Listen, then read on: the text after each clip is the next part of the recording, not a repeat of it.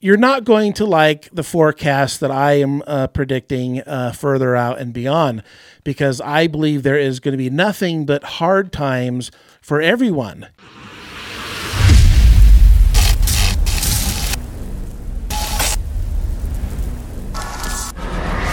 Somebody really dear to me had mentioned, they said, "Hey, Rich, try to smile a little more in front of the camera like you're happy." I am.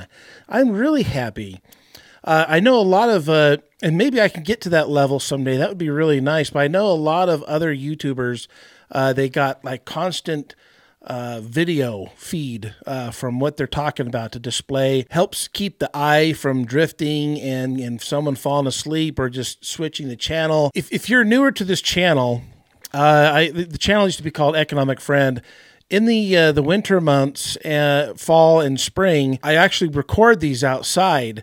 I like to go to certain mountain views, creeks, up the canyon, and I have nice, beautiful backdrops with water rushing through, and I got the hand gestures and the hand movements and everything. But I apologize. It's starting to cool off out there a little, but it's just still a little warm for me. But don't get me wrong, I love the summer. I love the warm climate. It's absolutely beautiful. I love the greenery. This is a great time of year. But I'm here in my office where I've got AC blowing, help keep me cool. As you might be able to see, or you could tell, I've kind of got a winter coat built in.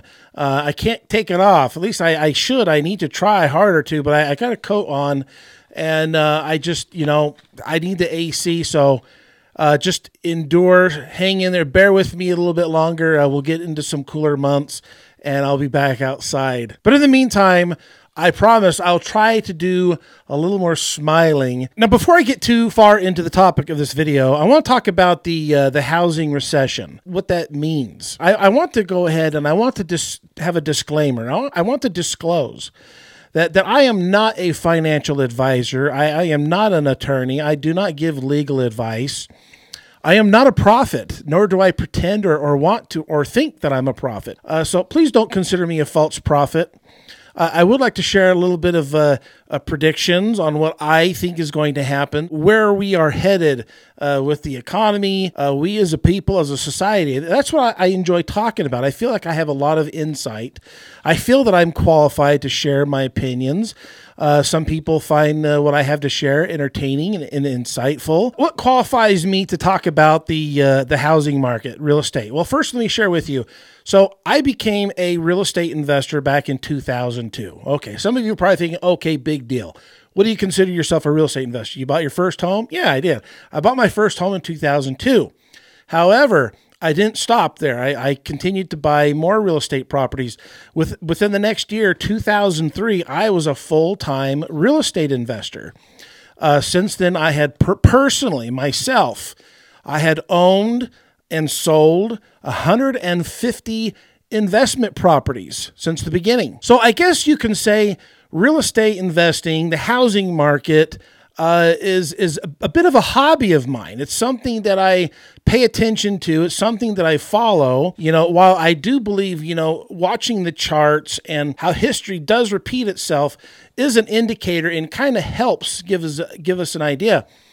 However, these last housing bubbles that we've had, that we witnessed, that started in 2006 and we reached the bottom in 2010, was different than what we'd had in the past, what we had experienced in the past prior to that, and is different than what we are experiencing today. So because we have different scenarios, different circumstances, charts don't really help that much. History doesn't necessarily help either in this situation. So we have to bring in other dynamics and other aspects of things and pay attention to where things are all tying in together. And that's what I want to talk about. Plus, I almost throw in the fact that I've been an entrepreneur since 1995. I have started several different corporations. Some were short-lived, and some have also reached great success. So I know a thing about the business sector. I understand taxes. I understand how taxes work. So what exactly is the housing recession? Because a lot of news media, a lot of people on YouTube, Spotify are talking about, saying, hey, we are in this housing recession. What does that mean? Well, what they mean by housing recession is that sellers are hesitant on selling, and buyers are hesitant on buying. So we're kind of like at a standoff right now. Reasons being is because, well, as you know, everyone should know, we've seen an increase in interest rates, and this has affected the housing mortgage lending. This time last year, we were down as low as 3% on mortgage interest rates. Now we're flirting and we're pushing to 6%.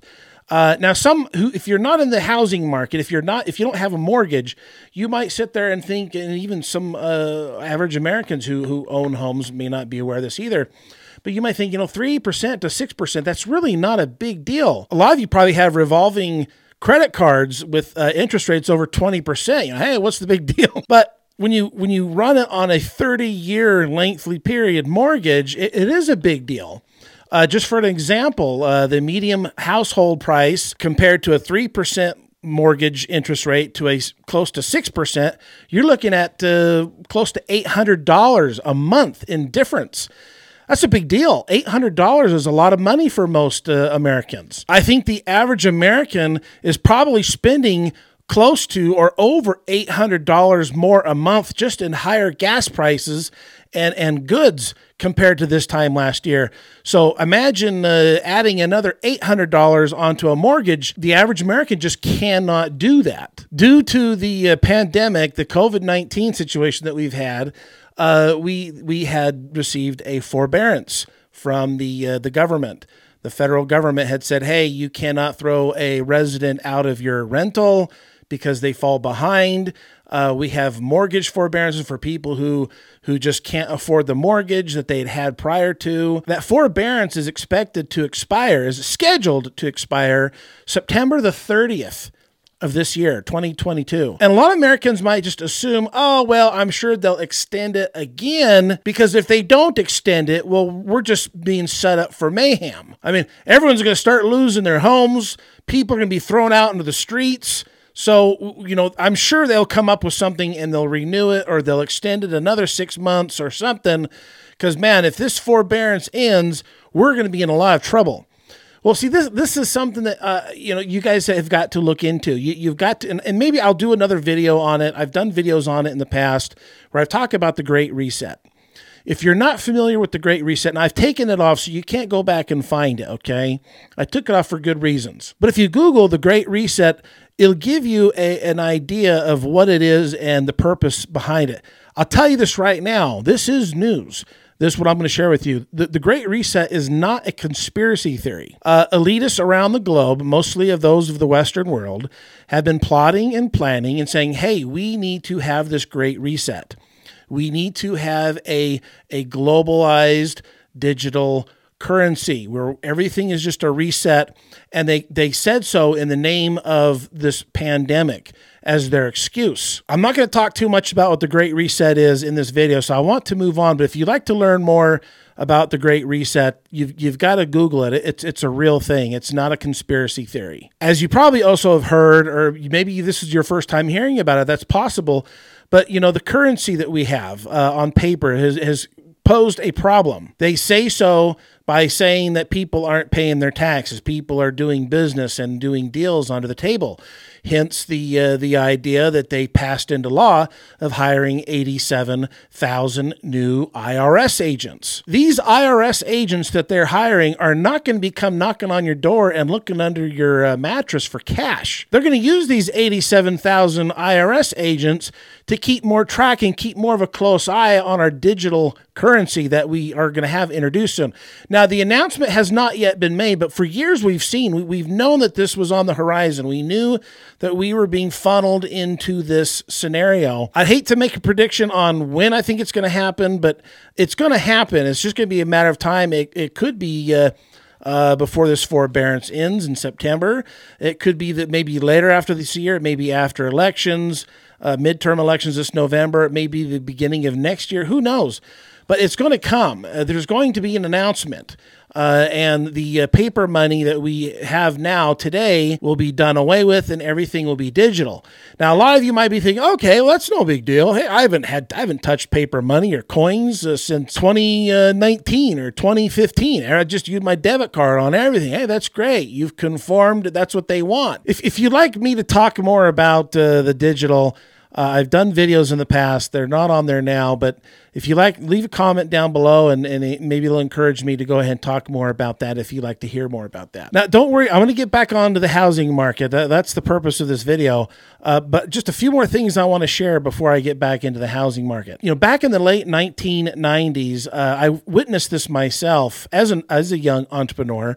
In the late 1990s, they raised taxes. Not only did Clinton raise the taxes on corporations and small businesses, but so did California at the same time. And at this time, there was the dot-com boom. Everything was just, starting to explode. Tech companies were being born. At this time in the late 1990s, I did not have multiple employees with my corporations that I had started, but I personally know people who did. They had employees. They had 20 employees, 30, 50 employees, and they all went down to just themselves.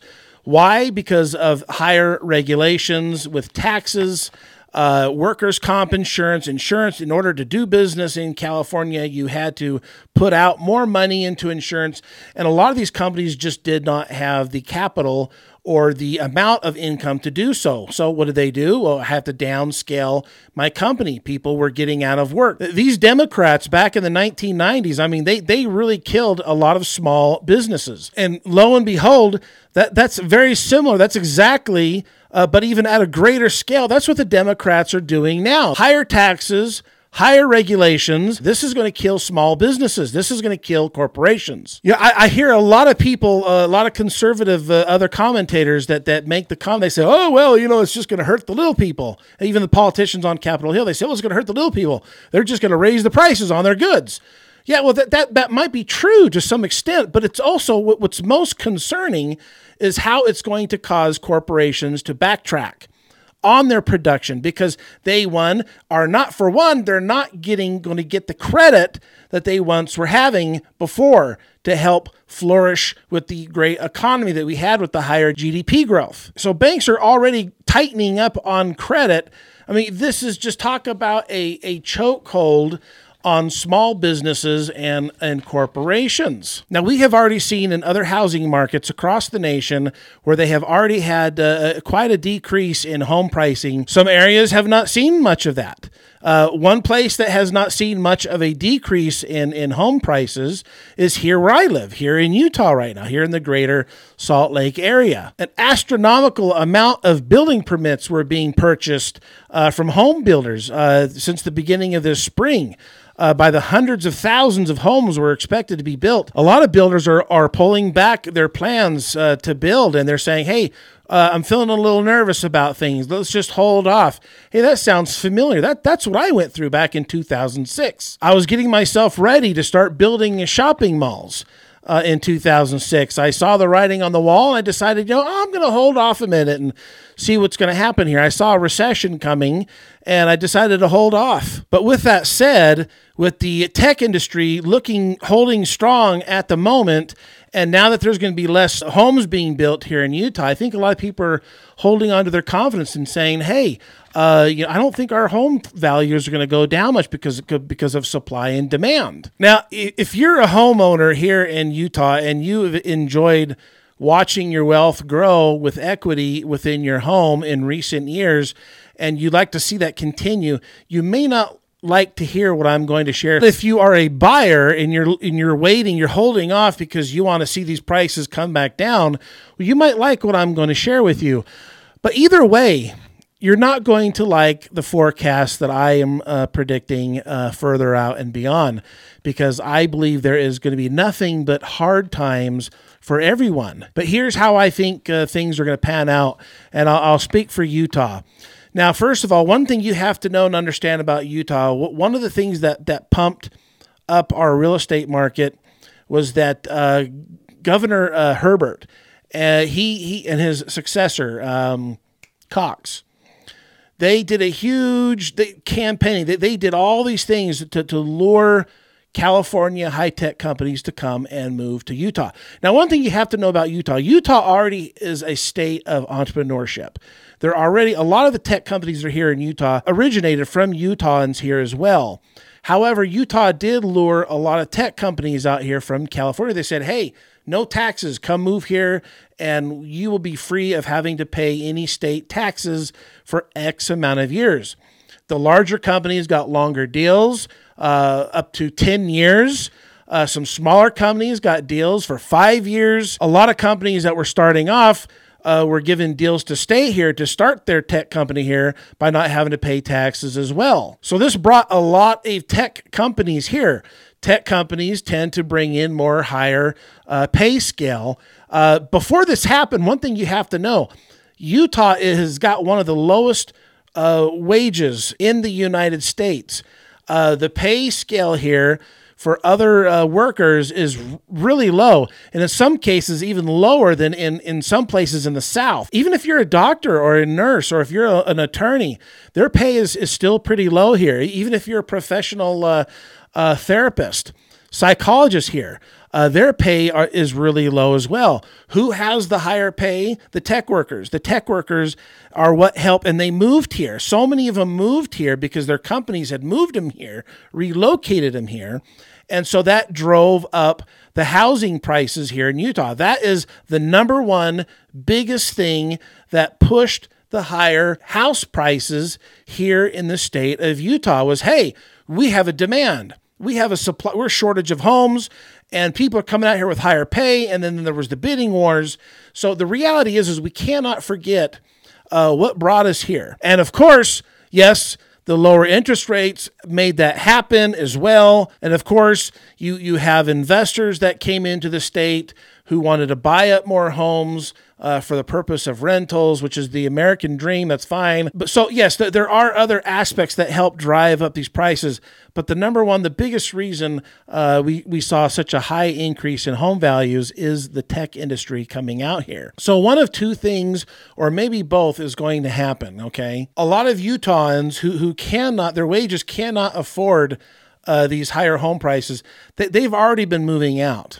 They've already been moving out of the state, and I believe there's going to be more of that because now we have other places where home values have come down as much as 8%, 10%, and I think we're going to see even more of that. A lot of Utahns will say, hey, you know what, we can't, there's a lot of young couples, a lot of younger new families, they cannot afford these home prices. And I believe that a lot of these Utahns who were here before or starting off, they're just going to move out of state. So eventually the supply demand will come down. Another thing too is talk about people who've occupied Utah moving out. So will tech companies. A lot of these deals that these tech companies received where they don't have to pay any state taxes for X amount of years, 10, 8, 5, 3, whatever they got, when those run out, do you think they're just going to, okay, hey, we owe it to Utah. We're going to just go ahead and start paying our taxes so Utah can just have all this money coming in for us? No, they are going to go to the state. They're going to go to the governor and say, hey, we want you to extend that. If you want us to stay, you have to extend that. If you don't extend our tax-free status, we'll just go somewhere else. We'll go to Texas. We're going to go somewhere where winters aren't so long and aren't so harsh. A lot of our employees aren't happy that we relocated and moved here, and believe me, I've talked to them. Our winters here are very long and very cold, a lot of snow, and a lot of Californians who moved here from California because of their tech companies, some of them are not happy. So that's another reason why a lot of tech companies are going to feel inclined to go ahead and relocate and move somewhere else. The state of Utah and investors are going to be like, hey, where are you going? You can't leave. We put up all these buildings to accommodate you. And so here's my prediction. Here's what I fear is going to happen. I believe a lot of these tech companies, for two reasons. One, they're going to relocate. They're going to get out of Utah. And two, a lot of them are going to diminish because of the higher taxes and the higher regulations that the Democrats have imposed on them. So there are two big things. It's like a perfect storm. We're going to see a lot of empty buildings here. And I saw this in California after the .com bust. I saw this. They put up too many buildings too fast. There were empty buildings all over the Bay Area of California. And it's easy for one to say, oh, well, the bust of the .com was short-lived. It could bounce back, and the same thing could happen here again as well, too. Not if there's a great reset put in place. We are talking about a globalization takeover. As I mentioned in my previous video, China and Russia have been putting their gold together. They've created a new currency. They're fighting this great reset. They're fighting the Western world on this globalization idea. So I don't know where things are going to go, but here's one last thought that I want to share with you, my friends, before I end this video. I want to talk more about this in an upcoming video, and that is, Rich, what do we do? Okay, here's what we can do. First, I want you to know that, I am a Latter-day Saint. I'm a Mormon. I'm a member of the Church of Jesus Christ of Latter-day Saints.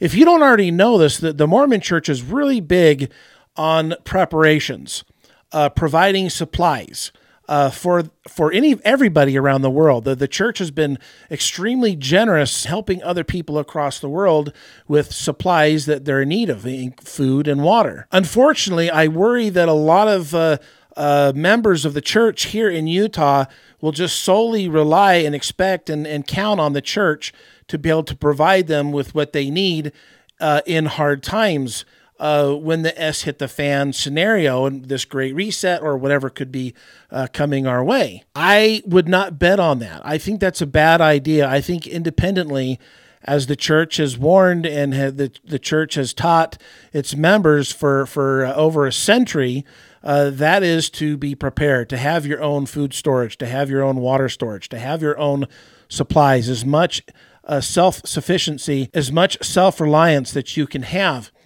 Here's why. I have no doubt in my mind that the federal government would seize the church's holdings as far as supplies, food, medical, whatever.